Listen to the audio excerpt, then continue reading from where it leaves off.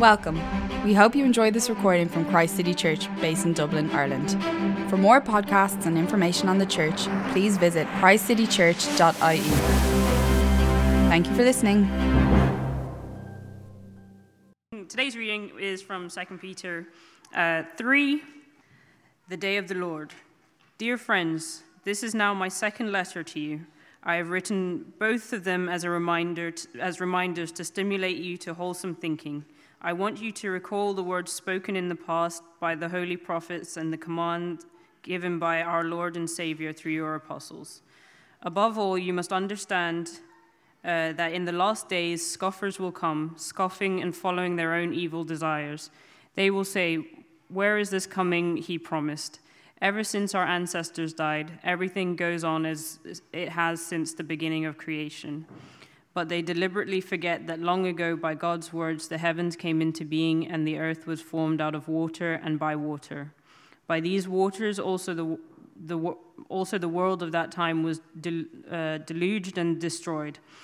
By the same word, the present heavens and the earth are reserved for fire, being kept for the day of judgment and destruction of the ungodly. But do not forget this one thing, dear friends. With the Lord, a day is like 1,000 years, and 1,000 years are like a day. The Lord is not slow in keeping his promise, as some understand slowness. Instead, he is patient with you, not wanting anyone to perish, but everyone to come to repentance. But the day of the Lord will come like a thief. The heavens will disappear with a roar. The elements will be destroyed by fire, and the earth and everything done in it will be laid bare. Since everything will be destroyed in this way, what kind of people ought you to be? You ought to live holy and godly lives as you look forward to the day of God and speed its coming. The day will bring about the destruction of the heavens by fire, and the elements will melt in the heat. But in keeping with his promise, we are looking forward to a new heaven and a new earth, where righteousness dwells. So then, dear friends, since you're looking forward to this, make every effort to be found spotless, blameless, and at peace with him. Bear in mind that our Lord's patience means salvation, just as our dear brother Paul also wrote to you with wisdom that God gave him. He writes in the same way in all his letters, speaking in them of these matters. His letters contain some of the things that are hard to understand, which ignorant and unstable people distort, as they do other scriptures to their own destruction. Therefore, dear friends, since you have been forewarned, be on your guard that you may not be carried away by the error of lawless and fall from your secure position, but grow in the grace and knowledge of our Lord and Savior Jesus Christ. To him be the glory both now and forever. Amen. So we'll just pray before Jez comes up. Father God, we just thank you for this opportunity to be able to come together and read your word and hear your word and learn from your word. And as Jez comes up to speak to us this evening, I pray that you would just speak through him, that our hearts would be open and receptive to your word and to your Holy Spirit, and that through Jez and the teaching, the talk that he is going to give, that your word would be revealed to us in both new and renewed ways, and that we would be able to take the lessons from your word into our daily lives. We just thank you for this opportunity. In Jesus' name, amen. Amen. Good afternoon, everyone. Sounds like I'm coming through on the system, thanks to the sound guys. Shout out to them. The technology is working. That's a good start. Well, it's almost the end of January, but it's still a little bit of a feeling, isn't it, in 2023, that we're looking ahead, aren't we, to the year ahead. And I wonder what dates you have in your diary. Maybe you have a dream holiday booked to the Maldives or County Kerry, somewhere wonderful, and you're starting to get excited. You're looking up swim shorts online. You're saving up a bit of money. You're really beginning to anticipate that dream holiday to come. Or maybe the big date for you, like the little conversation I was just having just now, maybe the big date for you is your final exams at university. It's a bit more serious. So they're coming down the track, and you're beginning to find the textbooks, blow the dust off them. Some of you are beginning to work out, I've heard of a building library something like that. You're trying to find your way to this mysterious building and start doing some work. We anticipate dates in the future, don't we? And we live in the light of them in the present. And what Peter has told us about in this passage that we just heard read is about a date in the future, the day of the Lord, that should really radically shape our life in the present. So we're going to notice two things today. Firstly, that we should expect the day of the Lord, and secondly, that we should live in the light of it. So the first thing Peter wants to say to us is expect the day of the Lord. Let's get that up. Expect the day of the Lord.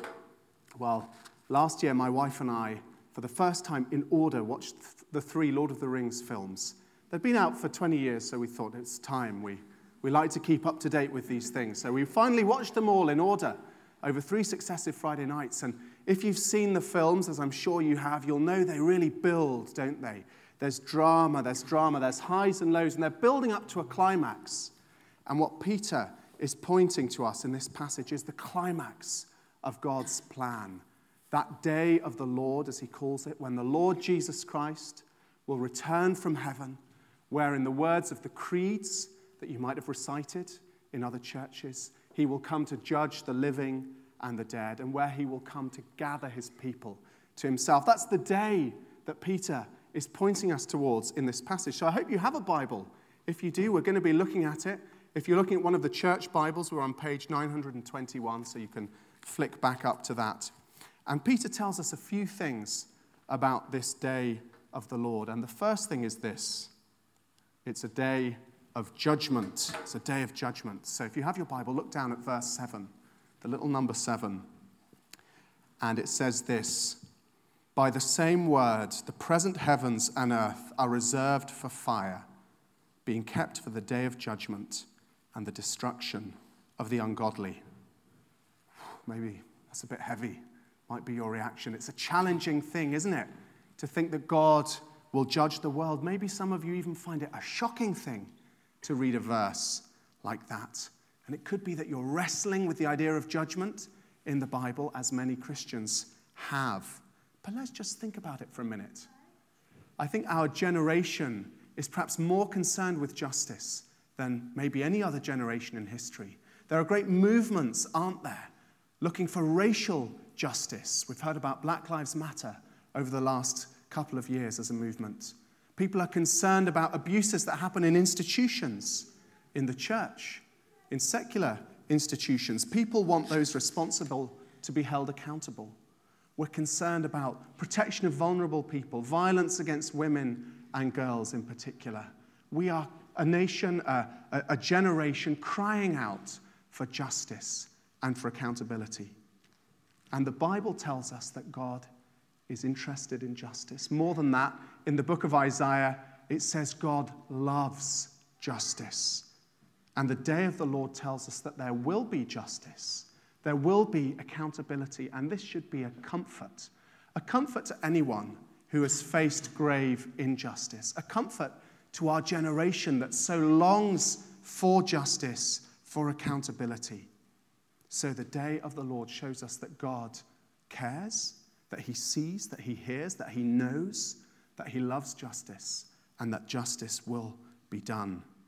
So Peter tells us the day of the Lord is a day of judgment. Secondly, he tells us, on the other side of the coin, it's a day of new creation. Look down with me at verse 13. Peter writes this: but in keeping with his promise, we are looking forward to a new heaven and a new earth where righteousness dwells. The great Christian hope of the Bible is that God is going to set right all of that pain, those injustices that I've just talked about. He's going to create a new heaven and a new earth where righteousness dwells. What does that word mean? It's a bit of a technical Bible word, but it really means all that is right, all that is pure, all that is good, all that is true, all that is holy, all that is perfect is going to be in this place, this restored world, this perfect society. That's what God is creating. It will be a place, if I can stick with the Lord of the Rings theme and borrow the words of Tolkien, where everything sad comes untrue. And this is what our hearts are longing for, isn't it? Every time we cry out against pain, every time we see injustice and think that cannot be, is an indication that we know things are not right. And these longings that we have, these longings that our generation have for justice, will be perfectly met and realized in this new heaven and earth that God promises. So it's a day, the day of the Lord, that brings about new creation. Now, thirdly, it's also a doubted day. Some people don't think it's going to happen.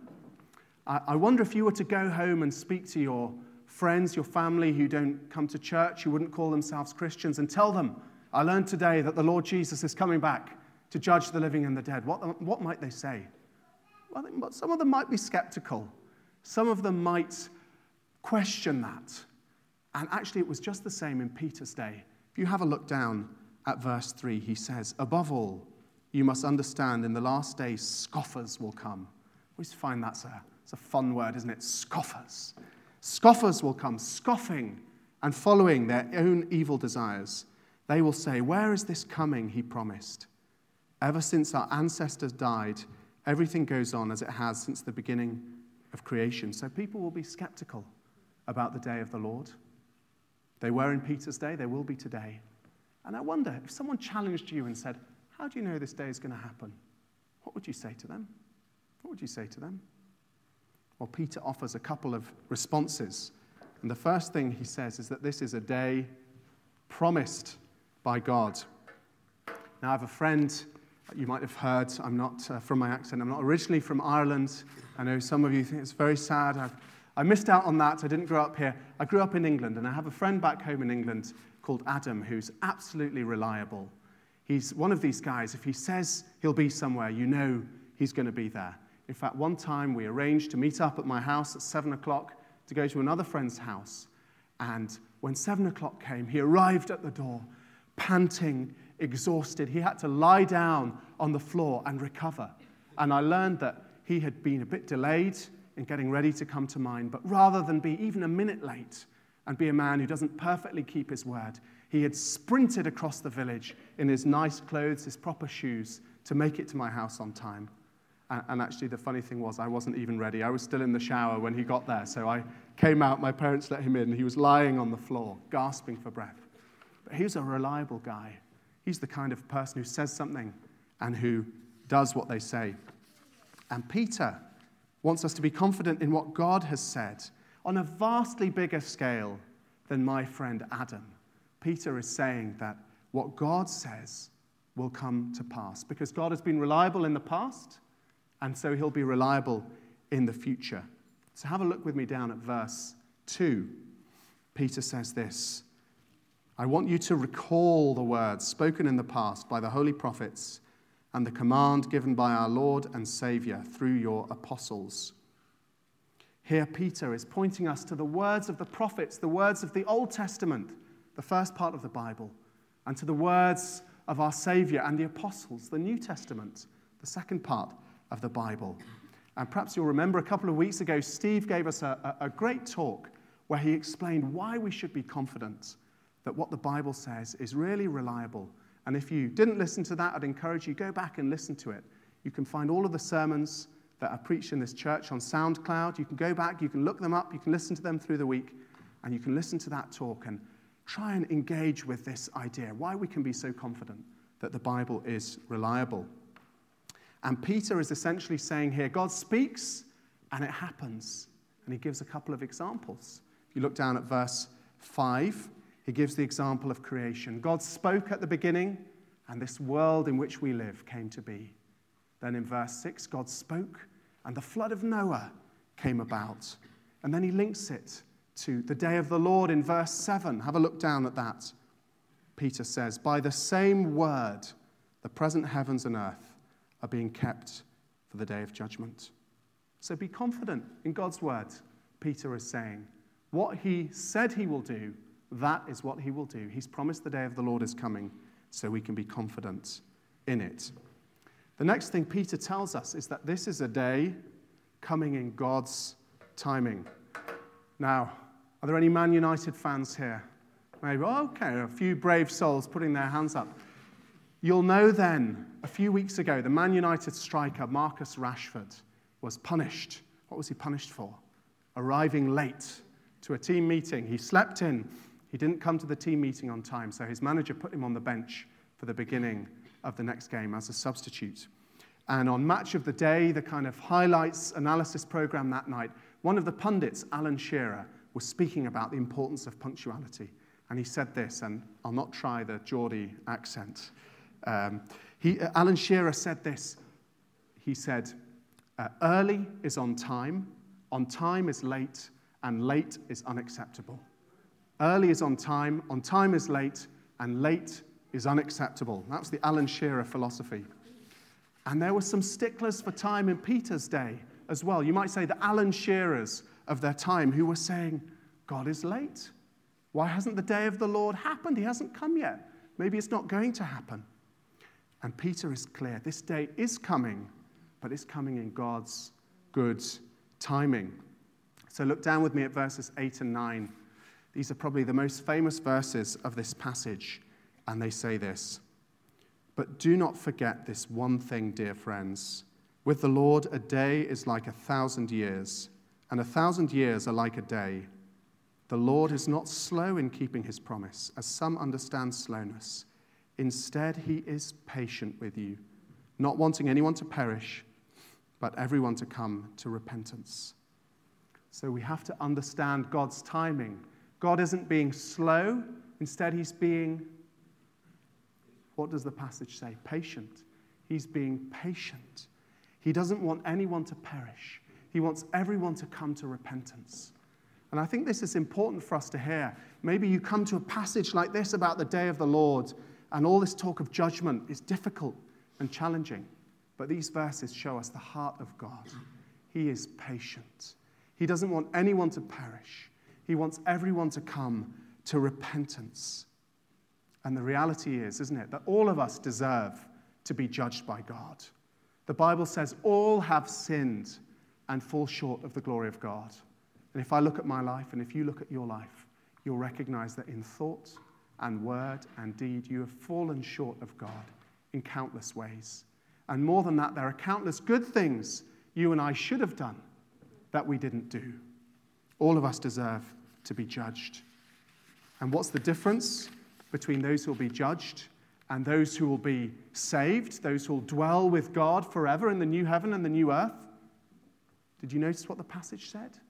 The difference is repentance.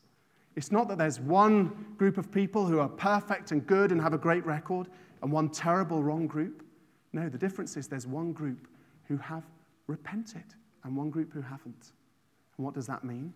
What does it mean to repent? Well, the first thing it means is to acknowledge that you've fallen short of God.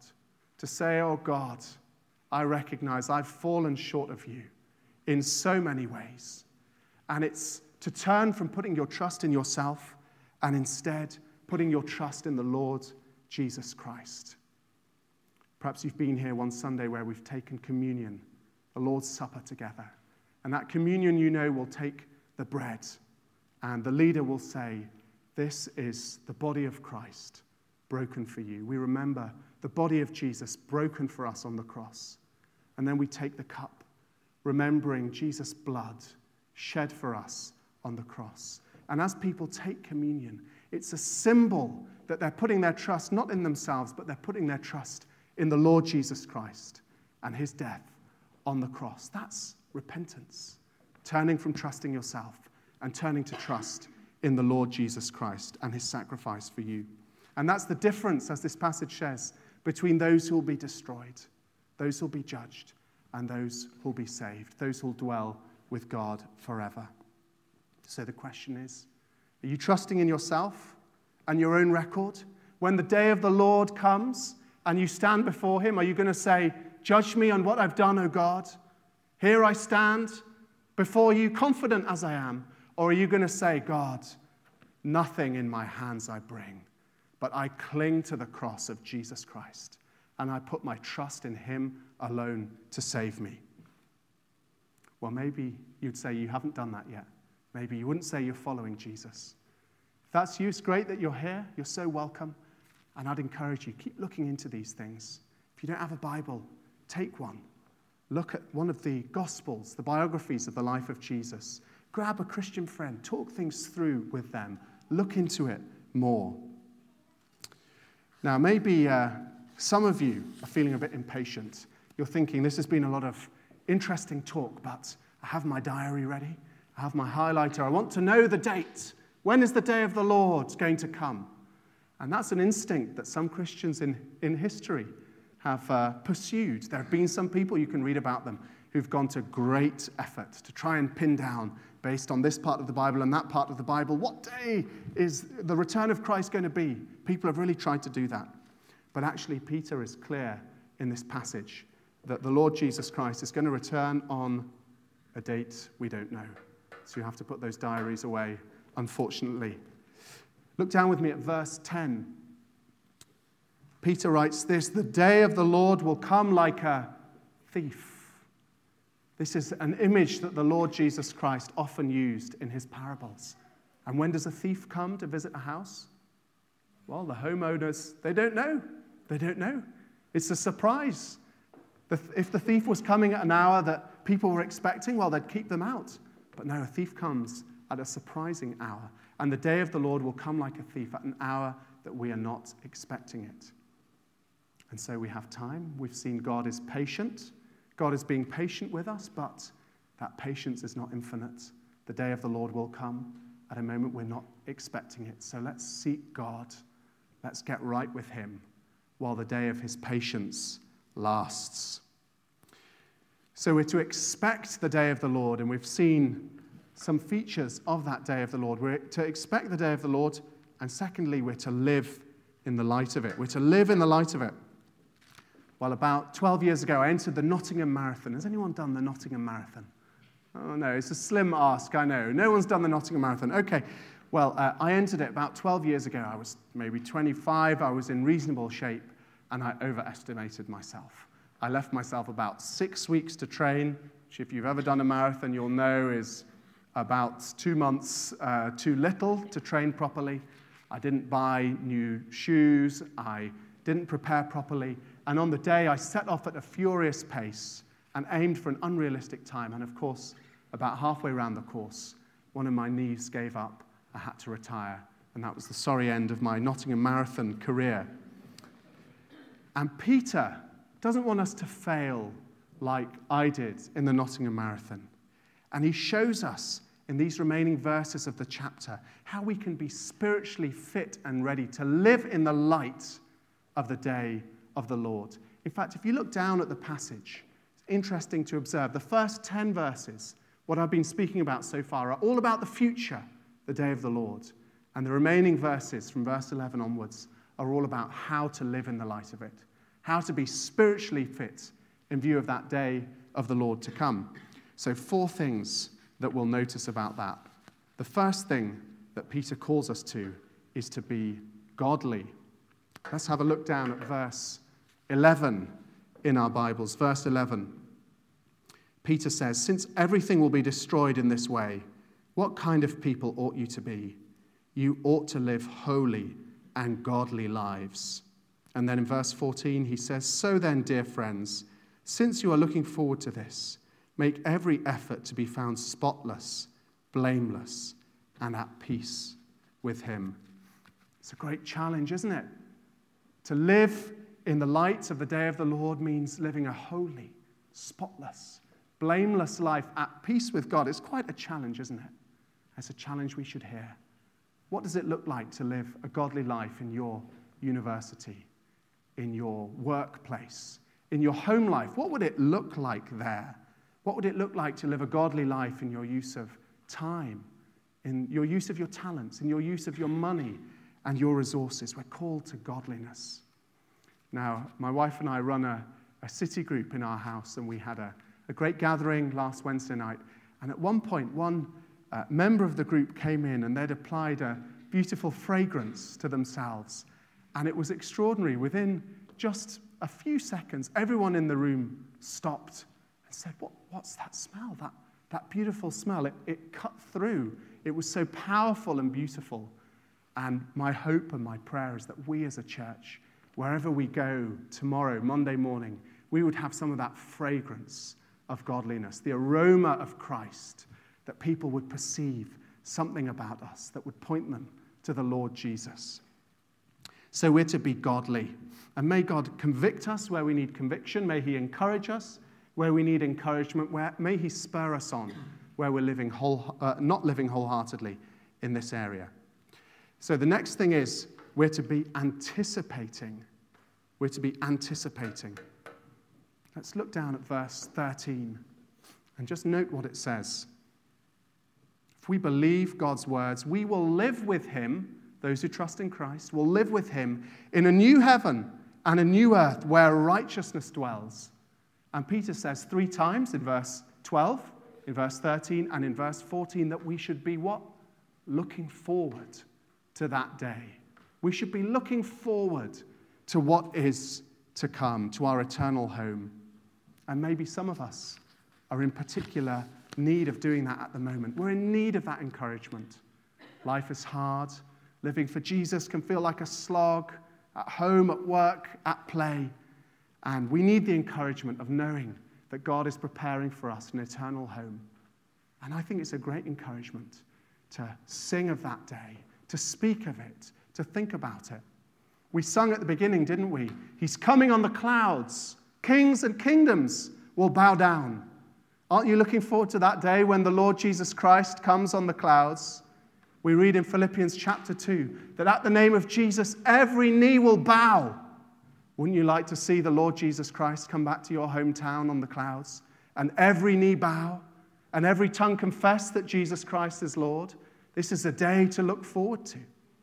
We heard at the beginning, Andrew read from John chapter 14, where Jesus said, I go to prepare a place for you. In my Father's house, there are many rooms. Don't we long to be in that house that the Lord Jesus is preparing for us? Isn't that a wonderful thing to look forward to? So let's anticipate it. Let's be encouraged by it. I heard the story of the British Queen, Victoria, who in the 19th century heard a sermon by one of her chaplains on the day of the Lord. And she said to him afterwards, I would dearly love for the Lord Jesus to return in my lifetime. Why, Your Majesty? Asked the chaplain. Because, said the Queen, I would love to lay my crown down at his feet. She was anticipating that day. Let's anticipate it. Let's look forward to it. The next way we can live in light of that day to come is by guarding. By guarding. Look down with me at verse 17. Peter writes this, Therefore, dear friends, since you have been forewarned, be on your guard, so that you may not be carried away by the error of the lawless and fall from your secure position. You'll remember perhaps that 2 Peter chapter 2, the previous chapter, is all about this danger of false teaching, of falling away from your secure position. And Sharon spoke about that last week in detail. You can go back and revisit it. But Peter thinks it's still important, having spoken about it for a whole chapter, nonetheless to come back to it and warn again that we as followers of Jesus, if you are a follower of Jesus, need to be on our guard. And I think you'll know, if you've been following Jesus for any time, that it can be difficult. We face the world, the flesh, and the devil. There are countless ways in which we can stumble. And I'm sure you'll know friends, family maybe, as I do, who once were walking well, but whose zeal is dimmed a little bit, or perhaps who have fallen away completely. And that's such a discouragement, isn't it? And Peter is warning us, let's not be people who fall away. Let's press on. Let's press on. Let's be on our guard and press on. And there are practical ways we can be on our guard. I think of a friend who I knew back in England, who before she went out socializing with her friends on a night, would always think about her dress, her approach to drink, her approach to dancing. She would pray before she went. She would think through when will be the time to come back home. She was guarding in a practical way so that she wasn't tempted beyond what she could bear. So let's be on our guard. And the final thing Peter wants to draw to our attention is this. The final way to live in the light of the day of the Lord is by growing. Let's look down at verse 18. But grow in the grace and knowledge of our Lord and Savior, Jesus Christ. We're to seek growth. And the first sermon in this series was all about growth. Maffei spoke about that. He spoke about how God has given us everything we need to grow. It's not just that we grit our teeth, try and do loads of good things. God has given us what we need if we're following him to grow. We can grow in little steps, tiny little steps. And as we grow, it gives us great assurance that we belong to God. So we're to be growing. Think of a wonderful couple I know, both in their 70s, and although they've been Christians for more than 50 years, they haven't grown bitter or cynical or lazy.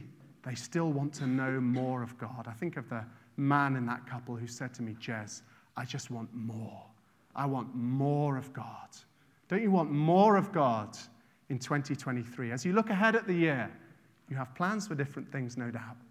Why not aim this year to know more of God, to grow, to seek more of God, to understand his ways more, to dive more into the scriptures, to see him at work more in your environments. Let's be growing. Let's be hungry for God. We talked at the beginning, didn't we? What are your plans for 2023? How are those dates in your diary shaping your life? And the call of God in his word today has been that there's a day coming. We don't know when, but it's coming. The day of the Lord, when the Lord Jesus Christ returns. That more than any other date we have in our diary should be shaping our lives. So let's live in the light of it. At the end of the service, after we've sung another couple of songs, there'll be an opportunity for people to respond. I don't know if God has challenged you in a particular way or encouraged you in a particular way, but some of us will be here at the front. We'd love to pray with you. Don't miss this moment. If God has been speaking to you, if you know there's some compromise in your life that you need to address, or you've a hunger to know God more this year, or even you know you've not put your trust in Christ yet, and today is the day for you, then don't miss this moment. At the end, come. We'd love to pray with you. We'd love to support you in that. So as Dan begins to lead us, let me pray. The very last words of the book of 2 Peter are these. But grow in the grace and knowledge of our Lord and Savior Jesus Christ. To him be glory, both now and forever. Our Lord and God, we know there's a day coming. We don't know when, but it's a day you've promised when the Lord Jesus Christ will return to judge the living and the dead and to gather his people to himself. And we pray, O God, that you would help us live in the light of that, to be people who are pursuing godliness, to be people who are guarding against the temptations that war against our souls, to be people who are anticipating that day and who day by day are thinking about, singing about, speaking of their hope of eternal life with the Lord Jesus Christ. And we pray would be people in the meantime also who are growing, who are looking for more of you and knowing more of you and experiencing more of you day by day. And we pray in all of these things that we would bring much glory to you as a church. Would we in Christ City Church be a people who bring glory to you in all of our ways? And as individuals also, in the many different places in which you've put us, would we be bringing glory to you, we pray. So we thank you, our great God, Father, Son, and Holy Spirit, and pray all these things in the name of the Lord Jesus Christ. Amen.